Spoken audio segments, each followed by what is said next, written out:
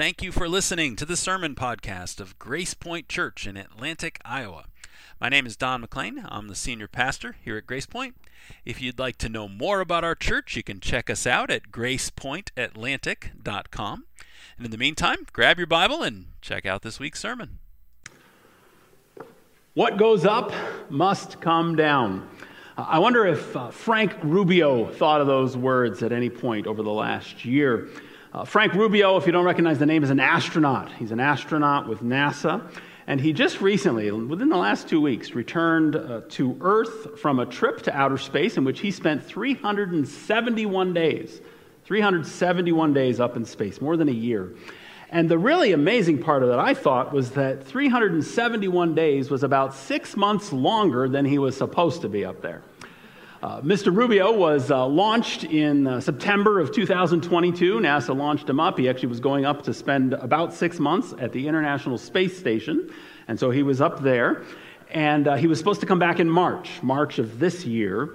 But while he was up there, at some point in those 6 months, probably closer to the end of it, I suspect, a micrometeorite hit the capsule that he was supposed to come back in. And this tiny little bit of space rock punched a hole in the side of the thing, and it made it unsafe. He could not come back now in that spacecraft. And it took 6 months.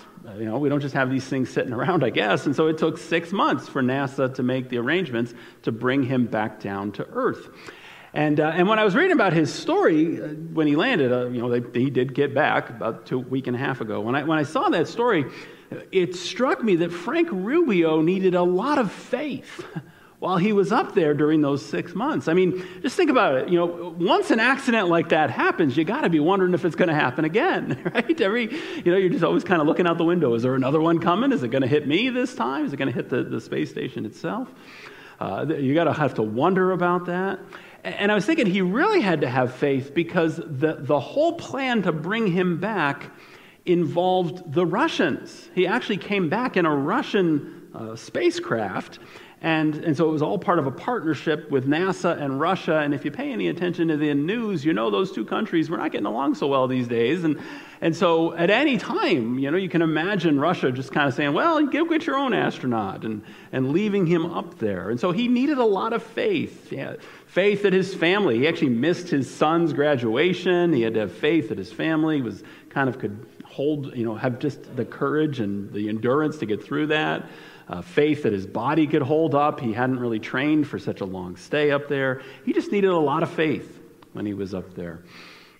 We've reached as I said before, one of the best-known passages in Hebrews chapter 11. Sometimes this chapter is called the Hall of Faith. Maybe you've heard that term, kind of like the Hall of Fame, except it's a Hall of Faith. And it's called that. We call it that sometimes because the author takes us through a series of examples where he reminds us of some of the greatest men and women of faith from the long history of Israel. That's really what you have in Hebrews chapter 11. We're going to take 3 weeks to go through this chapter. We could do a lot more. I remember when I was much younger, when I was still living at home with my parents, I can't remember the details, but I know we went to a church where the pastor spent months and months and months in Hebrews chapter 11. He just went and preached through every single character. I'm not going to do that. So if you think 3 weeks is too long, just be grateful I'm not doing that. But we're just going to do 3 weeks. 3 weeks to get a good sense of God's message for us here in Hebrews chapter 11. Do I need a tech issue? These aren't the right slides for this sermon? Okay. Oh, that's quite possible. I messed it up. So she's going to check on it. Okay.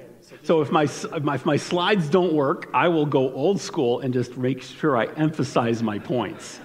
That was how I was trained back before we had the limp along on the slides. So, yeah, thank you, Devin, so much, and Margaret, for letting me know. When I saved the file, I remember noticing something weird, and I probably should have triple-checked it. So anyway, that's on me if it didn't work out right. But Hebrews 11, 3 weeks here in Hebrews 11.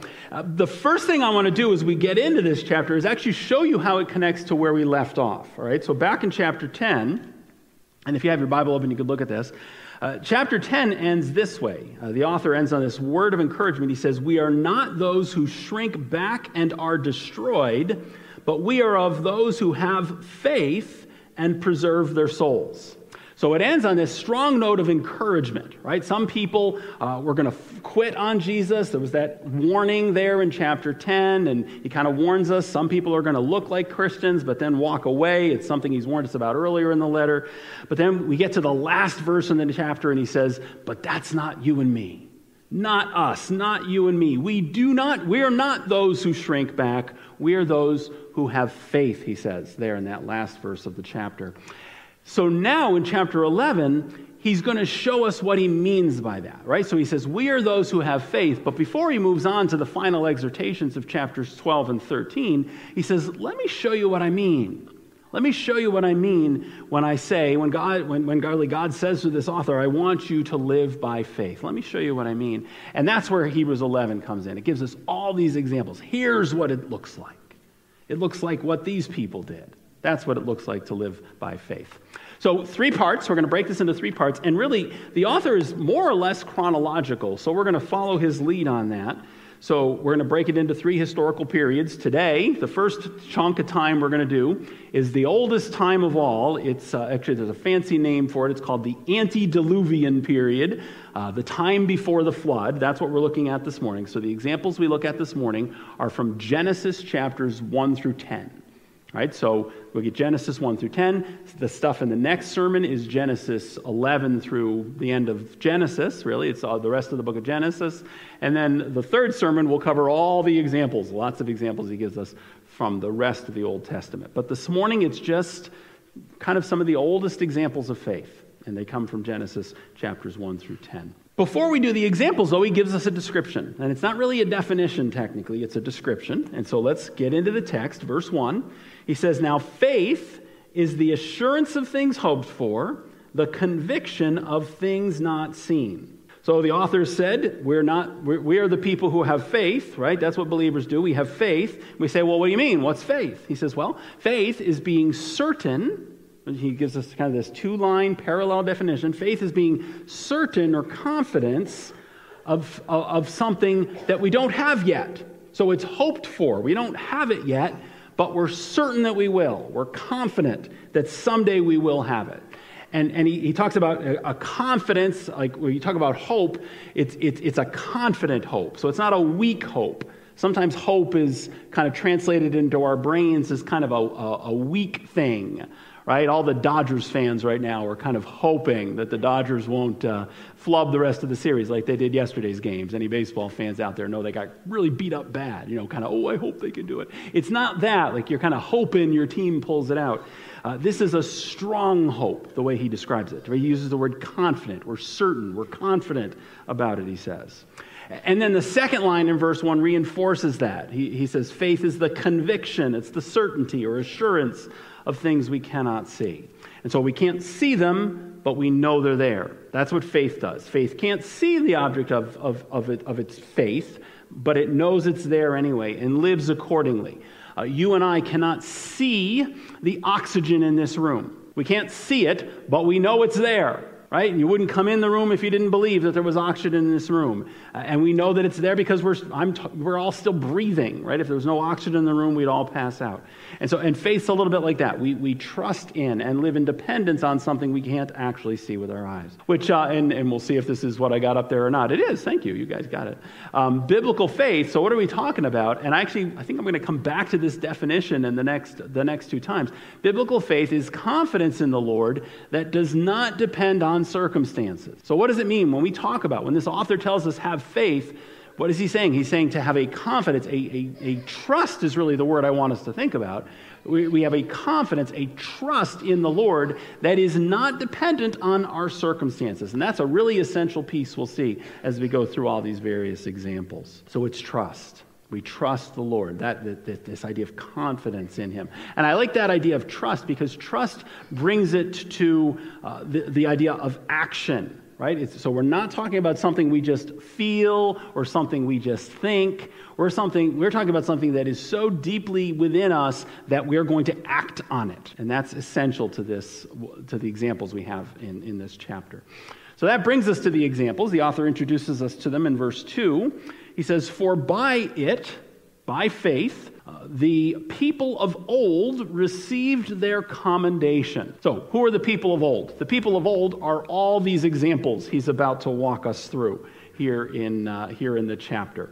And he actually, that phrase links us to the end of the chapter. So if you happen to have your Bible open or an app where you could scroll down to the end of the chapter, verse 39, he's going to make a very similar statement to the statement he makes in verse 2. Verse 39, he says, and all these, who's these? It's the people of old that he's going to describe in all the intervening verses. All of these, though they were commended, same word as verse 2, though they were commended through their faith, they did not receive what was promised. And so he tells us basically in the front end, and then he'll summarize it at the end of the chapter. He tells us that all of these people I'm about to tell you about, they were commended. They were commended by God because of their faith. And so that phrase, commended because of their faith, that brackets the whole chapter and tells us that's what the chapter is about. Which makes commended a very important concept. What does it mean?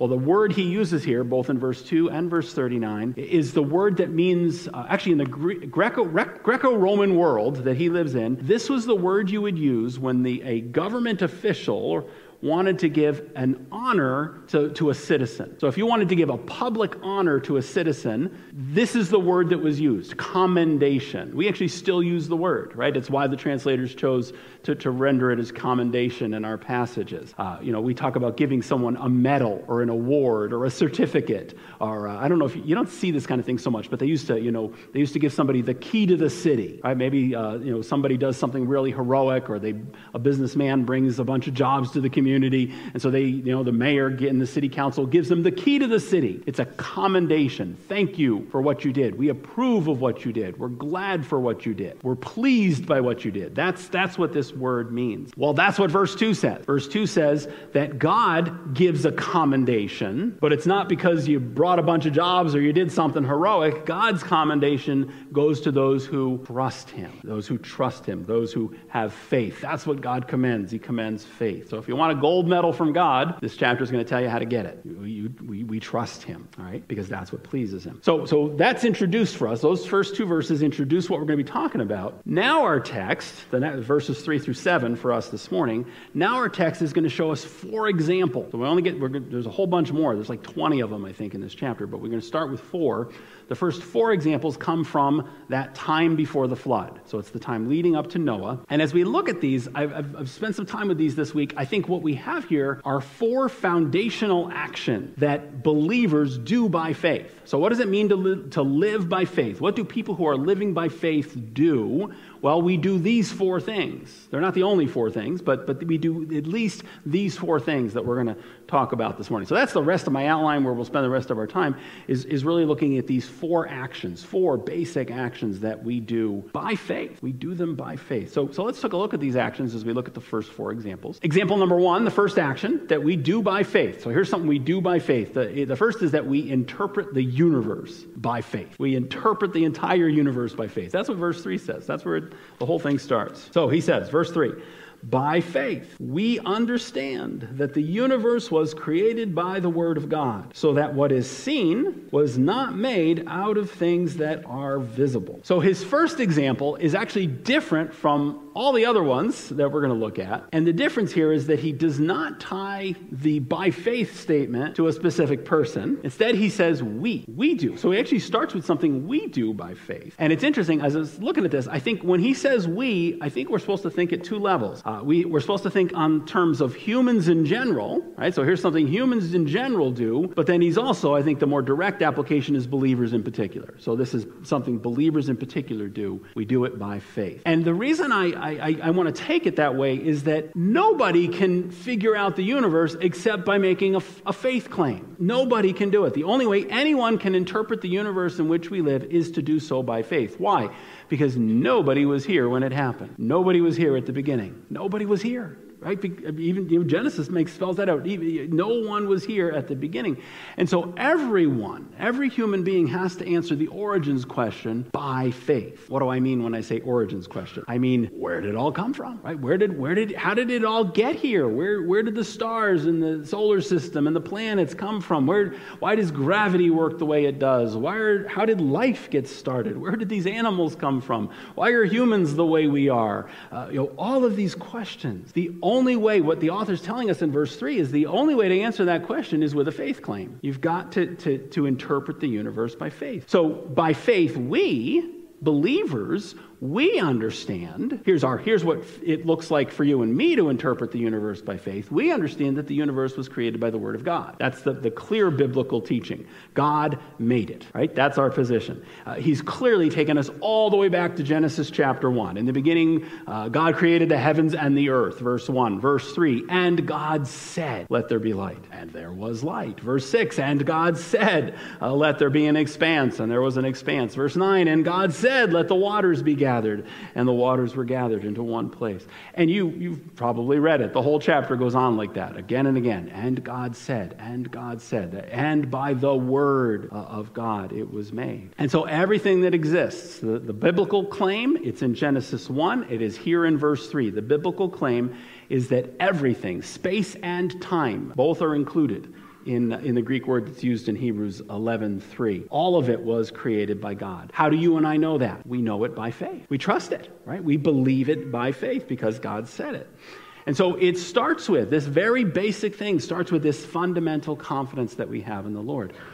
And this isn't important in a chapter where we're going to talk about trusting the Lord, a trust in the Lord that does not depend on our circumstances. This is an important place to start because the circumstances around us tell us a very different story, right?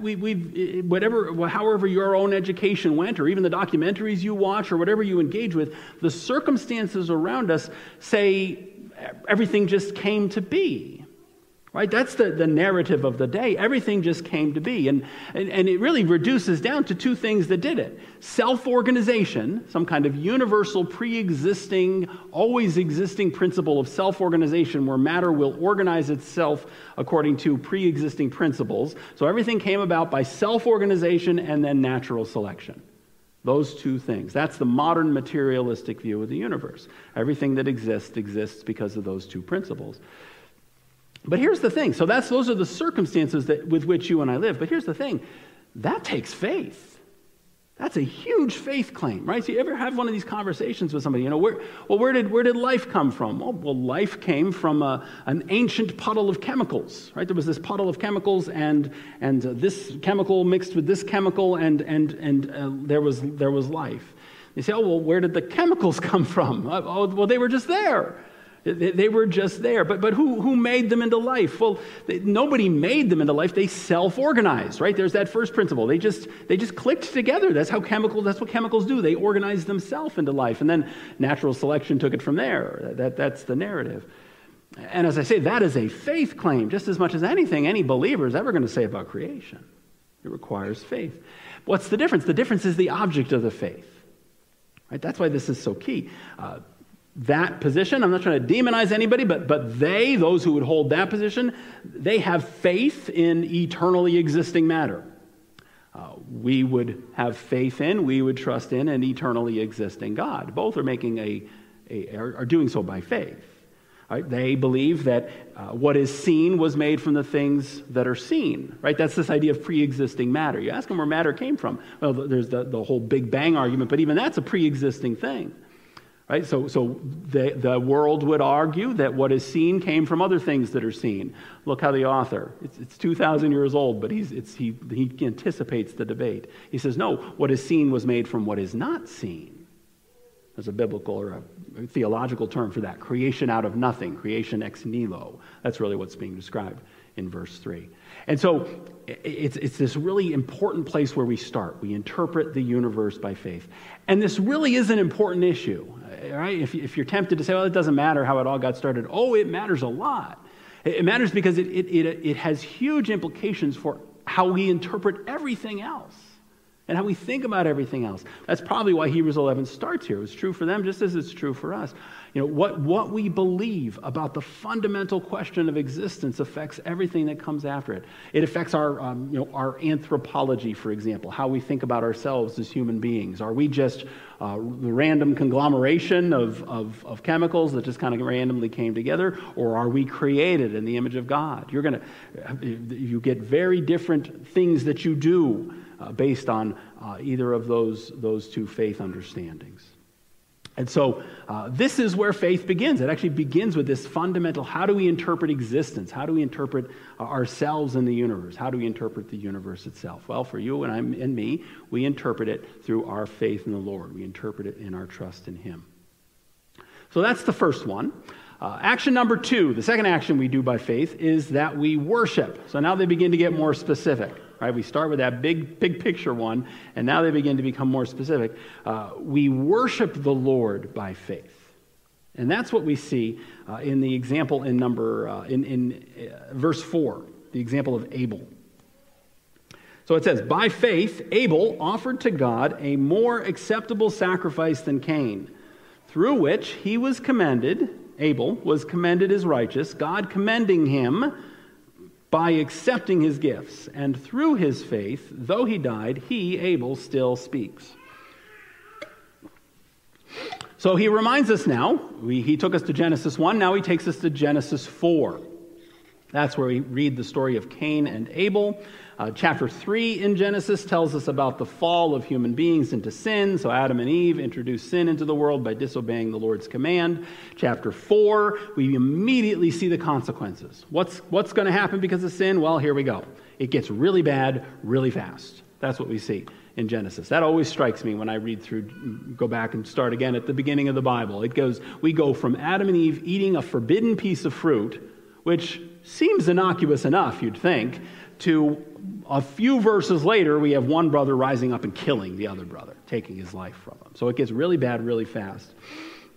However, Hebrews doesn't really focus on the murder, right? When we think of the Cain and Abel story, we usually do think of the murder first, but Hebrews doesn't really put the emphasis on the clash between the brothers. It puts the emphasis more on the worship that the two brothers brought. And so they each brought an offering. The author reminds us in Hebrews, but only Abel's sacrifice, Abel's offering was the one that was pleasing, that was commended by God. All right, so you go back to Genesis, and I'm going to go back and forth between the two because they fill each other in for us.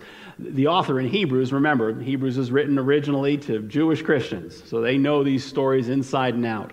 And so he assumes we know the main details of the story. We know from Genesis 4, Abel and Cain, they're two of the sons of Adam and Eve, the two first ones that are named. They go to worship. And there really isn't any idea that this is because of sin. I don't see any evidence in Genesis 4 that this is a sin sort of a thing they're dealing with. These are offerings of worship. Both of these men bring an offering to the Lord, whom they fully know exists because of their own mom and dad. And so they know this, and so they bring this offering. Abel brings, Genesis tells us, an animal offering. Cain brings a produce. He basically brings a sacrifice, an offering of produce, crops that he'd grown. And Genesis tells us, Hebrews affirms, that God accepted Abel's sacrifice, but he rejected Cain's. He did not accept Cain's. And so Abel's was better, the more acceptable sacrifice, it says in Hebrews. It doesn't really explain why, though, and maybe you've wrestled with that. It's actually one of the big questions folks have about the Cain and Abel story. We find ourselves asking why. Why was Abel's sacrifice better than Cain's? Sometimes, and this is a common answer, sometimes people will say it's because Abel's was an animal, whereas Cain's was only produce, right? And I do think that's actually part of it. I do think that the biblical narrative is going to bear that out. As the Old Testament unfolds, it becomes clear that animal sacrifices are the preeminent ones, right? When you do need to deal with sin, it's going to be an animal sacrifice, for example. But the thing is that there are also produce sacrifices, quite a number of provisions for sacrifices of wheat and barley and the first fruits of the crops and so on. And so I think you can't really... I think it's part of it that Cain brought produce is part of the reason it was rejected, but it's not automatically the only reason, because there's not something inherently wrong with produce sacrifices. I think that stands out. What Hebrews 11 does, Hebrews 11 really fills in for us on Genesis 4, because Hebrews 11 tells us, no, the problem with Cain's sacrifice is that it was not offered by faith. That's why Abel's sacrifice is deemed acceptable. He offered it by faith, it says in verse 4. By faith, Cain offered the more acceptable sacrifice. That's the part that God commends. We saw that already in verse 2. It's going to be reinforced for us in verses 5 and 6. What is it? What pleases God? It's the faith. Abel worshiped by faith, whereas Cain did not. Which immediately makes us say, well, gosh, what does that look like? I want to do what Abel did, not what Cain did, right? What does it look like to worship by faith? And I think the answer is in Genesis 4. So it's not like we didn't have our answer. Genesis 4 says that Cain brought an offering. He brought an offering of the fruit of the ground, but Abel brought the firstborn of his flock and of their fat portion. And so what you see, the fat portion is the good part, by the way. In case you're on a diet or something, you're like, oh, that's bad. The fat portion in a biblical sacrifice it's the best part. It's the part that the king would get, or the head of the household would get, or whatever it is. It's the best part. And so what you see is Abel brought his best, but Cain brought kind of what he had to spare. Cain brought what was lying around. Abel brought his best. And that distinction, right? We put those two passages together, Genesis 4, Hebrews 11:4, and I think that distinction between the two sacrifices helps us understand what does it look like for you and me to worship the Lord by faith. Worshiping the Lord by faith means we give the Lord our best. We give him our best. And so our hearts are engaged, right? Our bodies are ready for worship. We have a good breakfast. We get some sleep the night before.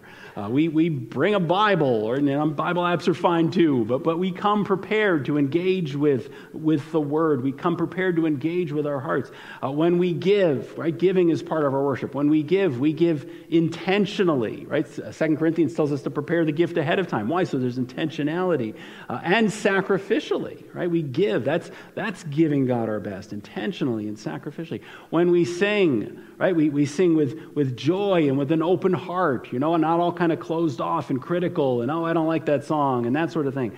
We come in ready to engage. I think that's some of what it looks like. I'm talking very specifically in the context of a church worship service. Obviously, we could broaden that to bigger contexts, but when we think about what does it look like to worship together as believers by faith, well, it means bringing the Lord our best when we come to him in worship. So we worship the Lord by faith. We interpret the universe by faith. We worship the Lord by faith. Let's look at the third action we see. It's example number 3. And the third action is that we please the Lord by faith. We please the Lord by faith. And this is what we learn from Enoch. We learn from Enoch that to please God, the best way to please God is to trust him. Put your faith, put your confidence in him. That's what he commends. That's what he gives the award to. Look at verse 5. Verse 5 says, by faith Enoch was taken up so that he should not see death, and he was not found because God had taken him. Now, before he was taken, he was commended as having pleased God. We don't know a lot about Enoch. We do not. He's one of the more mysterious figures in the Bible. Most of what we know comes from Genesis chapter 5. It's just 4 verses in Genesis 5. So again, we're still in that first 10 chapters of the book. I'm going to read them, actually. I think it's useful to read how the author describes. So this is Genesis 5, reading from verse 21. It says, you can hear how this echoes what is said in Hebrews. When Enoch had lived 65 years, he fathered Methuselah. And Enoch walked with God after he fathered Methuselah 300 years. So he walked with God 300 years, and he had other sons and daughters. Thus all the days of Enoch were 365 years. Enoch walked with God, and he was not.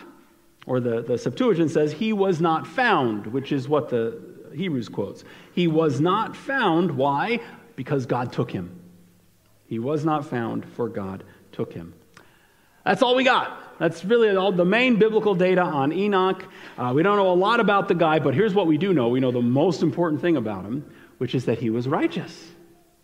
He was a righteous, godly man. And because of that, that's this idea of he walked with God. And because of that, God did something amazing for him.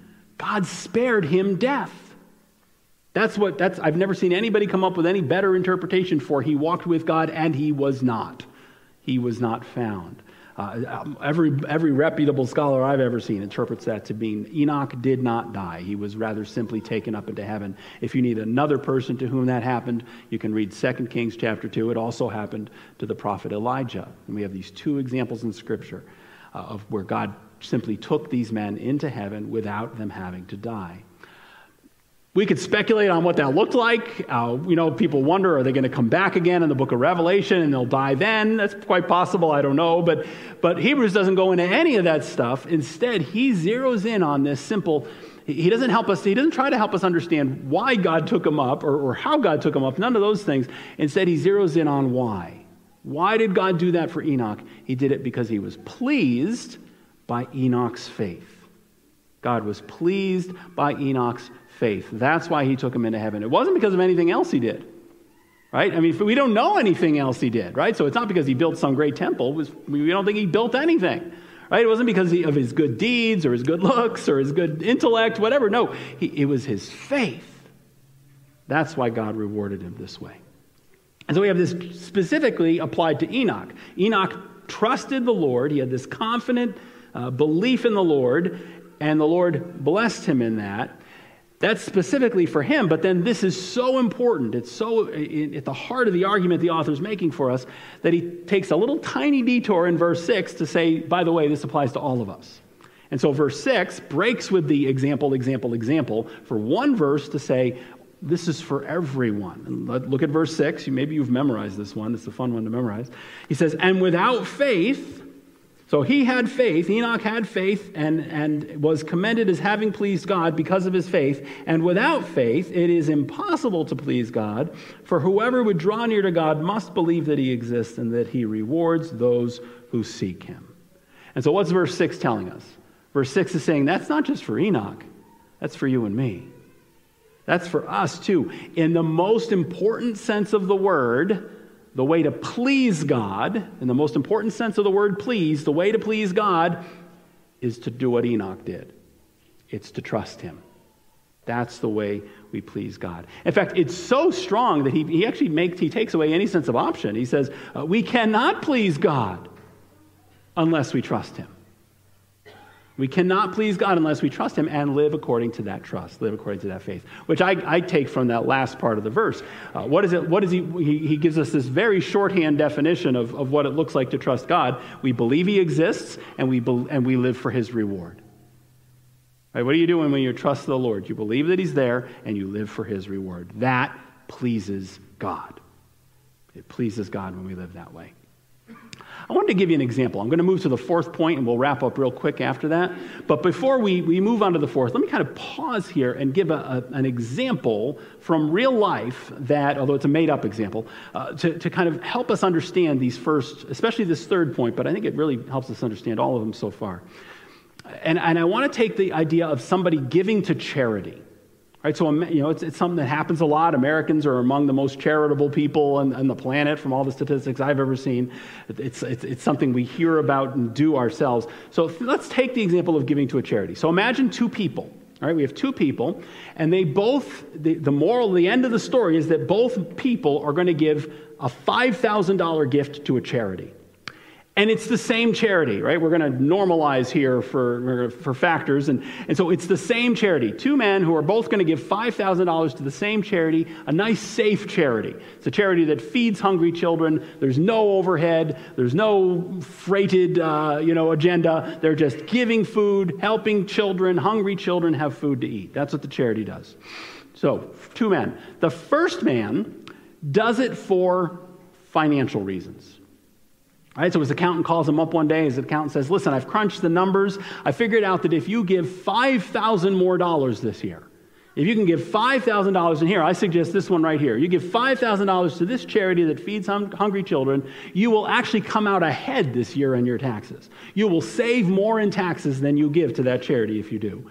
I'm not an accountant, by the way. I have no idea if it really works that way. But in my example, that's how it works. If you give $5,000 to this charity, you're going to save $6,000 on your taxes. So that's what I recommend you do, the accountant says. And so the man does. He gets out the checkbook. He writes a check for $5,000 to that charity that feeds hungry children. The second person is reading in his Bible. He's a believer. He's reading in his Bible, and he comes to these passages about God's heart for children. Right? He's in one of the Gospels, and Jesus loves the little children. And he keeps reading. He gets to Matthew 25, and you cared for the hungry, and and I don't know you if you didn't care for the hungry. And he's reading this. He's just deeply convicted. And he has this sense, he begins to have this strong sense that God wants him to give, and a number pops to mind, $5,000 to that charity that you heard about, that charity that feeds hungry children. And his first thought is, we can't afford that. No, we've been saving that for a down payment on a car or whatever it is. We can't afford that at first, he says. But it won't go away. He keeps having this idea in his head. And so finally he's like, okay, Lord, if you say so. And he gets out the check and he writes a check for $5,000 to that same charity. Both men gave the same amount of money to the same charity to help with the same problem, feeding hungry children, but only one of them gave by faith. That's the distinction. From the outside, everything looks the same, but from the inside, from the heart, only one of them gave by faith. Right? You see the difference, right? That only one of them did. The first man gave because of a tax advantage. The second man gave because he trusted the Lord, even when his circumstances maybe suggested that he shouldn't. And here's the thing. I say it looks the same from outside. The truth of the matter is the charity's happy either way. They didn't stop to ask, why are you giving this money? They don't care. They're like, bring it on. So the charity is pleased with either gift, but the Lord is only pleased with the second one.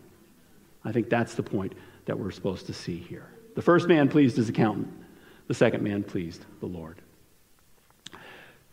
Finally, example number 4, and this really just kind of launching pad for the next 2 sermons.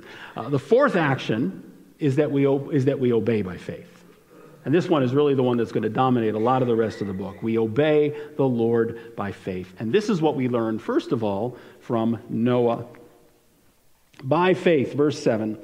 By faith, Noah, being warned by God concerning events as yet unseen, in reverent fear constructed an ark for the saving of his household. By this he condemned the world and became an heir, of the righteousness that comes by faith. So Noah's story is also told in Genesis. It's in Genesis 6, 7, and 8, so it's 3 whole chapters. We won't read it all. If you haven't read the Noah story lately, I recommend it. Go back, read Genesis 6, 7, and 8, and read it through the lens of his obedience. A lot of times we read the story of Noah through the lens of kind of the miraculousness of it, or we read it through the lens of God's judgment. But read those 3 chapters through the lens of obedience. You see this man obeying God. That's what the author tells us. He says that God warned Noah. He said, here's what's coming, right? The events yet unseen. The author doesn't need to spell them out for us in Hebrews because we're familiar with the story. He says, but he told Noah about this thing that was going to happen that hadn't happened yet, right? But the language, the way he phrases it, do you see how he connects us back to verse 1, to his definition of faith, his description of faith, conviction of things not seen. That's what Noah had. Noah had things not seen yet, right? And so what was it? God told Noah. We don't know how, if it was an audible voice or how it was God did it, but God told Noah there was going to be a flood. And this flood was going to cover the whole earth. Right? God says, I'm going to wipe out everybody but you and your family and the animals you take with you. I'm going to send this flood over the whole earth. And I double-checked this morning. The Bible never tells us what Noah said in response, but I wonder if Noah didn't say something like, a what now? You're going to send a what? Think about it, right? I mean, what's a flood? What's a flood? If you're Noah, what's a flood? The early part of Genesis actually seems to imply there hadn't been any rain.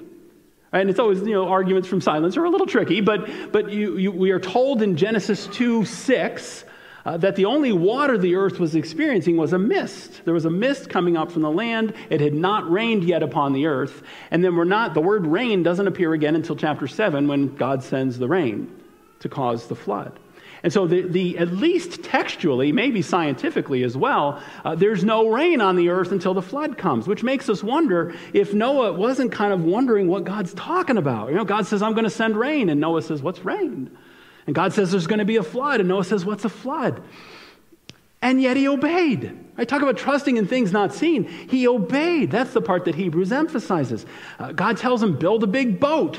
A what? A boat. Actually, the word boat isn't used. Maybe this is partly why. Maybe they didn't have any boats yet. God says, build a box. That's what ark literally is. The ark is literally a box. Build a wooden box, God says, a giant wooden box.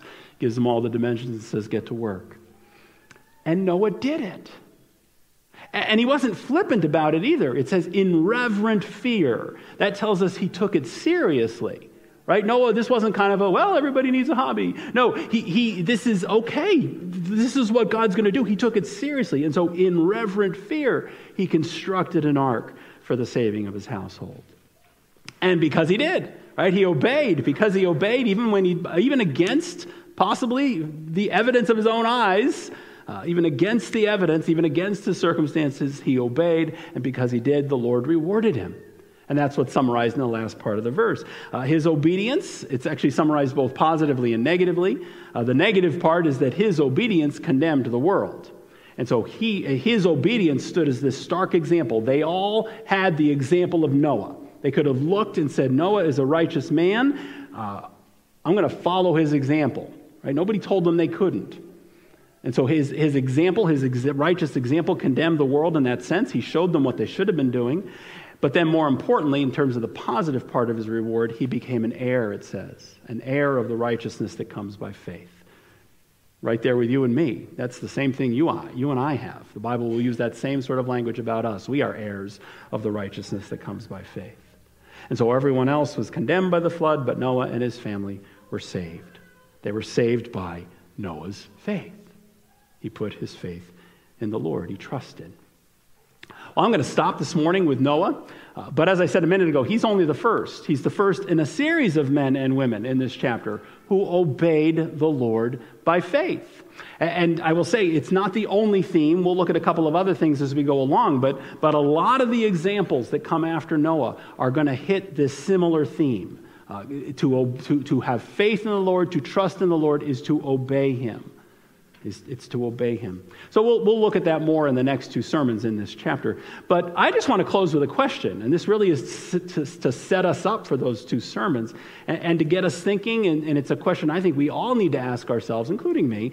And the question is, and so I'd ask you to meditate on this question. The question is, what does obeying by faith look like in our own lives? I mean, laying aside Noah and Abraham and all the others that we have looked at and will look at, for you and me, what does obeying by faith look like? I think it really is a very important question to ask. Where do I need to obey God? And especially that second part of the description, regardless of my circumstance. Where do I need to step out in faith and do what he's calling me to do, regardless of the consequences, maybe even in the face of the consequences that might come my way? Because that's where it gets hard, right? That's what makes obeying the Lord by faith hard. It's easy to obey the Lord by faith when it's like something that's going to be good. You know, I want to marry this woman, and and I'm going to believe by faith. But yay, I get the woman. I mean, it's a wonderful. That one was an easy one. But the hard ones are when obeying the Lord leads to things that might not be so pleasant, might not be things we like. For example, obeying the Lord might mean making less money. It might. Right? We always want to, the prosperity gospel says obeying God always leads to more money. But you know what? The Bible teaches that obeying God might mean making less. It might mean giving up a relationship that we're really fond of. And I don't mean getting out of a marriage. I mean, a relationship, like a dating relationship, or maybe a friendship that's leading us astray. I really like this friend, but every time we get together, she wants to go get drunk. So obeying by faith might mean we don't get together anymore.